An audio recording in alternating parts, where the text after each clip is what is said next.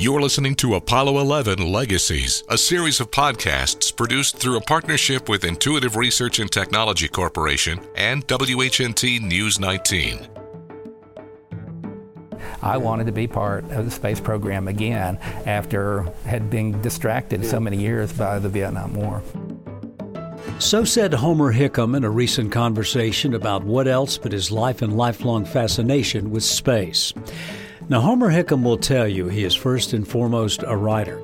He is the author of several books, both fiction and nonfiction. The most famous would be The Rocket Boys, a memoir of growing up in Colwood, West Virginia. It was made into a highly regarded movie, October Sky. The movie especially centered around the efforts of Homer and his friends to build rockets. Homer would go on to get an engineering degree. He would serve 6 years in the Army and be deployed in Vietnam. Homer worked for the Army Aviation and Missile Command at Redstone Arsenal, and then in 1981, he got back to being involved with rockets when he was hired as an engineer at Marshall Space Flight Center. During his time at Marshall, Homer worked on spacecraft design and crew training. He retired from NASA in 1998. These days, he's on the NASA Advisory Council, and he is the current chairman of the board for the U.S. Space and Rocket Center.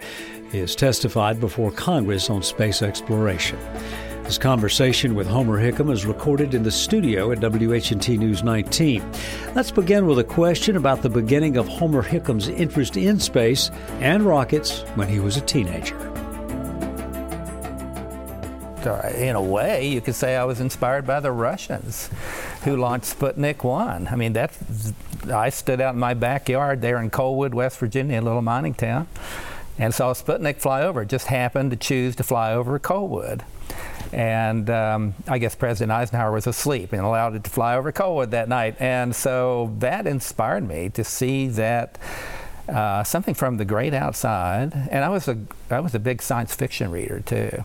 So like a lot of kids around the United States, I was kind of primed to want to get into the space business even before I knew that there was going to be a space business. So Sputnik happened, and of course, immediately, like a lot of kids back then, this is 1957, we got inspired by Wernher von Braun. We'd already seen him on television. He was on Disneyland. Walt Disney had brought him on, so we're kind of familiar with him. And all of a sudden, he was the one down here in Huntsville, Alabama, saying, I can catch up with the Russians. I can put up my own satellite. So we transferred this kind of fascination with the Russian Sputnik over to Dr. von Braun, which led to Explorer 1 in January 1958. And of course, that got us in the space race. And I've even heard one of the veterans from NASA comment that it's a shame that it took one of our enemies doing something to get us into space, but it did. So you're excited about that, and you're a teenager, and this kind of leads into the Apollo program. Do you remember your feelings about that? Because I guess you would have been in college, am I correct, at the beginning of the Apollo program? Yeah, so what happened, of course, in the Eisenhower administration, NASA got going. Yeah, not yet. And I was in high school then, and all of a sudden we were kind of paying attention to what was happening at NASA. Dr. von Braun was put in charge down here in Huntsville, Marshall Space Flight Center. Then I went off to college, and NASA had decided to create this Mercury program, the first astronauts. And so while I was in college, the Mercury program started. JFK, who I had met back in West Virginia, by the way, I wrote about that in Rocket Boys, suggested to him that we should go to the moon, by the way. Every once in a while when I get a gin and tonic, I take credit for the entire Apollo program. But anyway, so Mercury happened, the Gemini program happened, and then I graduated. Vietnam became my focus for the next 6 years after 1965, and but I was still kept up with what was happening with Apollo. So we're absolutely thrilled, and I was just back from Vietnam. I was in the 4th Infantry Division over there. Didn't hear much about it while I was over there. I was doing other things, but I was just back when Apollo 8 launched to go around the moon. And I was so proud that what our country had done, and just very, very pleased. It was a good contrast to what was going on in Vietnam and a lot of other civil rights and everything else that was going on in our country at that time. We often forget how busy the 1960s were. And people say, well, what was it like to live through the 1960s, Homer? And I always say, well, I don't really like to reflect on it that much. I hope we never have to live through an era like that, except maybe that part about going to the moon. You're listening to writer and NASA veteran Homer Hickam. We'll return to our conversation in a moment.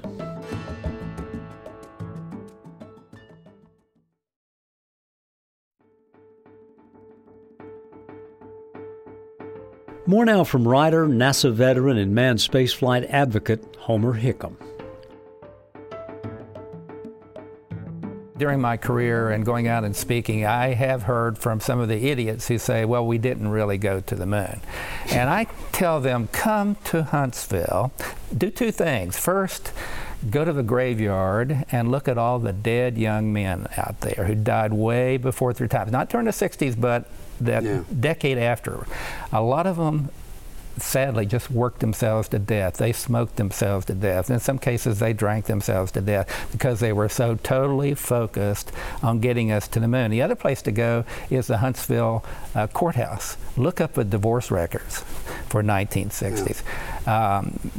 Families, men, husbands, fathers, literally dedicated themselves to get us to the moon. And so the proof is right here, just in those odd little statistics, how much this city was dedicated to fulfill JFK's promise and get us to the moon during the 1960s. And I have had so many NASA veterans tell me during that era they could not wait to go to work. Right. Said if we had to work on Saturday, fine, we were there. Yeah, I mean, there was a barber shop out there.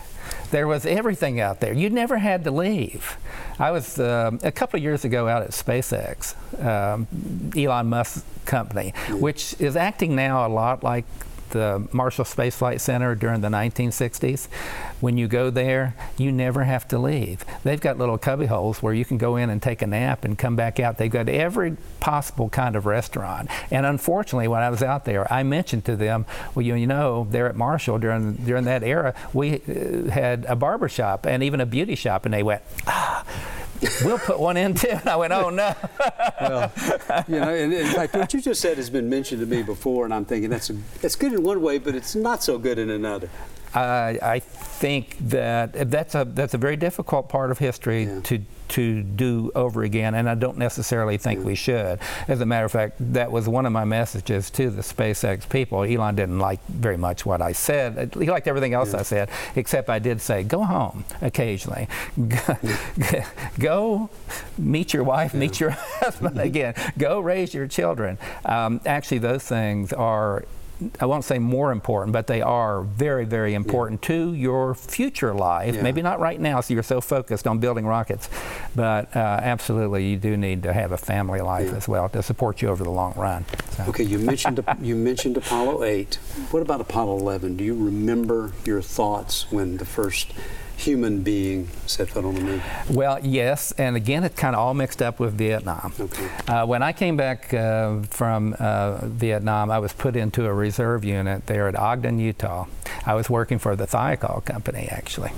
And this lasted for about a year before that reserve unit was called up, and I had to go back in the military. That's another story. So that reserve unit was actually on duty at Fort Lewis, Washington during the Apollo 11. And so I knew where a television set was. Although we were all out in tents in camp, I knew where a television set was because that's where I went to Vietnam from, was Fort Lewis. So I scouted out this television set in a barracks in the back of Fort Lewis there, and I sat there with a number of troops who were all headed to Vietnam and watched the Apollo, the Eagle land. And so it's all kind of mixed up in my mind, you know, but I was so proud, and I kind of reflected on those days when I built rockets back in Coalwood and went to the National Science Fair and did all that. And it came into my mind again, you know, I really kind of want to be part of this again. It was kind of I had another Sputnik moment. I wanted to be part of the space program again after had been distracted so many years by the Vietnam War. Okay, so 71 to 81, you were with Army Missile Command, which is close. As close as I could get. Okay. Well, again, we have to remember here in Huntsville, what happened when they closed the Apollo program down? Huntsville almost went down the tubes. Yeah. We were kind of a one-industry town. And so it was like we had very smart city fathers and mothers who decided let's diversify and so on. But so yeah, I did want to work for NASA. They were laying off engineers, but I was able to grab hold of a job with the Army Missile Command instead. So okay, so in '81 though, you finally got to NASA. '81, finally. You were very busy with the shuttle program. I came in just as the shuttle started to fly, so it was kind of cool to come in. And here at Marshall Space Flight Center, we had a program called Space Lab. That's the unsung hero of the space business, in my opinion. Space Lab was a precursor for Space Station. The whole idea was the shuttle had this great big cargo bay back there. What can we put back there to give us scientific dividends with the human space within the human space program? And so somebody at Marshall came up with the idea: let's put a laboratory back there, a can. It would just fit. And the European Space Agency stepped up and said, "Okay, we'll build that can," And so as I came in, that's the first place I started working was the Space Lab program office.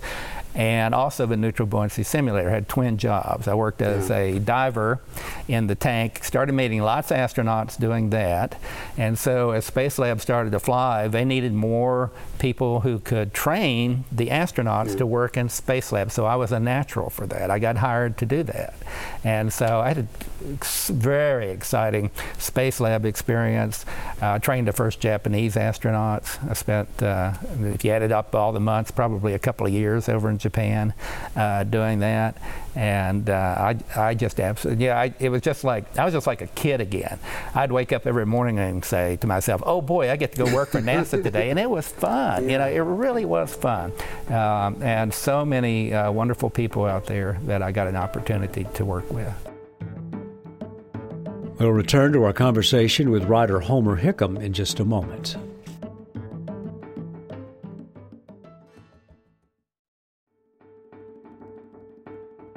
We return now to our conversation with writer and NASA veteran Homer Hickam.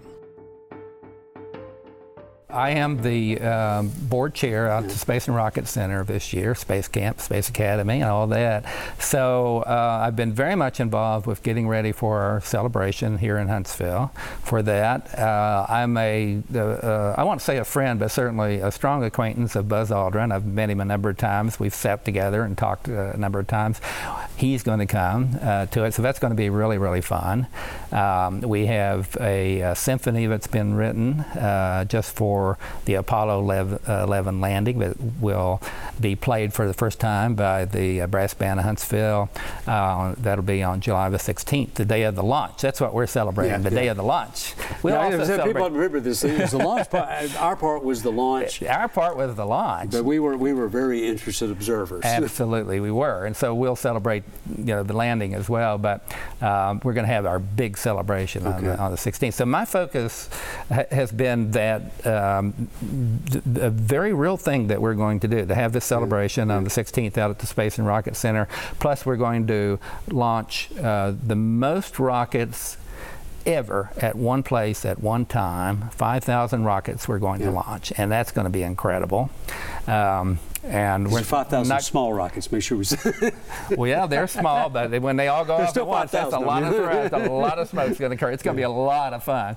And at the same time, we're inviting rocketeers from around the world to launch rockets. So that day there ought to be more rockets. I hope we don't tilt the planet, in its orbit, but that's going to be an incredibly fun day. But the folks out of the Space and Rocket Center have just worked so hard. I might add, when the Vice President came here in March, that was a surprise to all of us out there, and that he decided to come here, and I will take credit for that. I did keep suggesting he should come here. I didn't realize he was going to suddenly do it. So you started the Apollo program, and you got all right. I can't let you go. We're about out of time, but I want to just a couple of moments about being on the NASA Advisory Council and there's so many things going right now, so many, the plans right now, as I understand, and granted they're not written on stone anywhere, right, are to have a space station type outfit circling the moon, put a base on the moon, and work there to get ready to go to Mars. That's kind of the way I understand it. That's sort of the plan. Yeah. And it's going to cost a lot of money over and above NASA's current budget. All that said, would you just comment on where you see things with what we plan to do? Well, the mechanism that we will return to the moon, I don't think is totally clear. There are plans out there, but as we know, there are things behind the scenes that are occurring, good, bad, and indifferent, with a lot of commercial space actors and so on getting involved. So we'll see how all that works out. I think we will definitely go back. I think we will build a moon base up there. But I also think that we need to sell it to the American public in a couple of ways. We need to show them and convince them of the truth, and that is by going back to the moon, we're going to end up putting money in the pockets of the American taxpayer. There are resources there that we need and that we will use. We will also make our country stronger. So I think those things are kind of missed sometimes about going, people, why are we going back? Oh, that's cool. But no, we're going back for economic reasons this time. There are wonderful resources to get there, and also to make our country stronger. We will be in a position for the future that if we let somebody else get ahead of us and do it instead of us, then we're probably going to be in trouble. So I do think this is going to happen. I don't know if it's going to be by 2024, and I don't really care.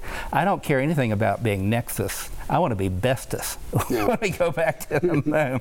I want to see the Chinese crawl out of something that looks like the limb, and we roll up in our great big machine, and we will say, hey, welcome, with 2 or 3 of our guys going, hey, welcome to the moon. We're already here. We've got our little moon base. Come on in. We got a bar going here. Whatever it is. But we need to go back in strength this time, and also to let the American taxpayer know, it's going to cost some money, but it's going to put money ultimately back in your pocket. And a former director of Marshall, and I can't remember who it was, said that not a dime of the money spent on NASA is spent in space. Well, that's all true. Spent on Earth. That's absolutely true. And even if we do end up spending some up there on the moon, it's going to come back tenfold, in my opinion. And you feel pretty good about a third exciting time for you? Oh, this is wonderful, exciting time. I'm glad to be alive. I heard though that we're going to Titan. We're going to have a drone. We're going to put a drone on Titan, but it won't get there, I don't believe, until 2034. So it's like, oh my gosh, I've got a new goal now. I've got to live until I'm well up in my 90s. So, okay, it gives me a reason to keep going, I guess. Well, you should, and suggest some more things to people in positions of power. I'll do my very best. And to bring them here to Huntsville. Cool. Because this is where it's happening. This is a great city, and I am so glad I've spent most of my life here. You've been listening to a conversation with writer Homer Hickam. He's a former engineer at Marshall Space Flight Center, a current member of the NASA Advisory Council, and board chair at the U.S. Space and Rocket Center. He has testified in Washington, D.C. about space exploration. We invite you to listen to our other podcast on that subject and more as we celebrate the 50th anniversary of the Apollo 11 moon mission. Go to the Apollo 11 tab at the top of our website, WHNT.com, where you'll also find other interesting items on North Alabama's contribution to America's manned spaceflight history.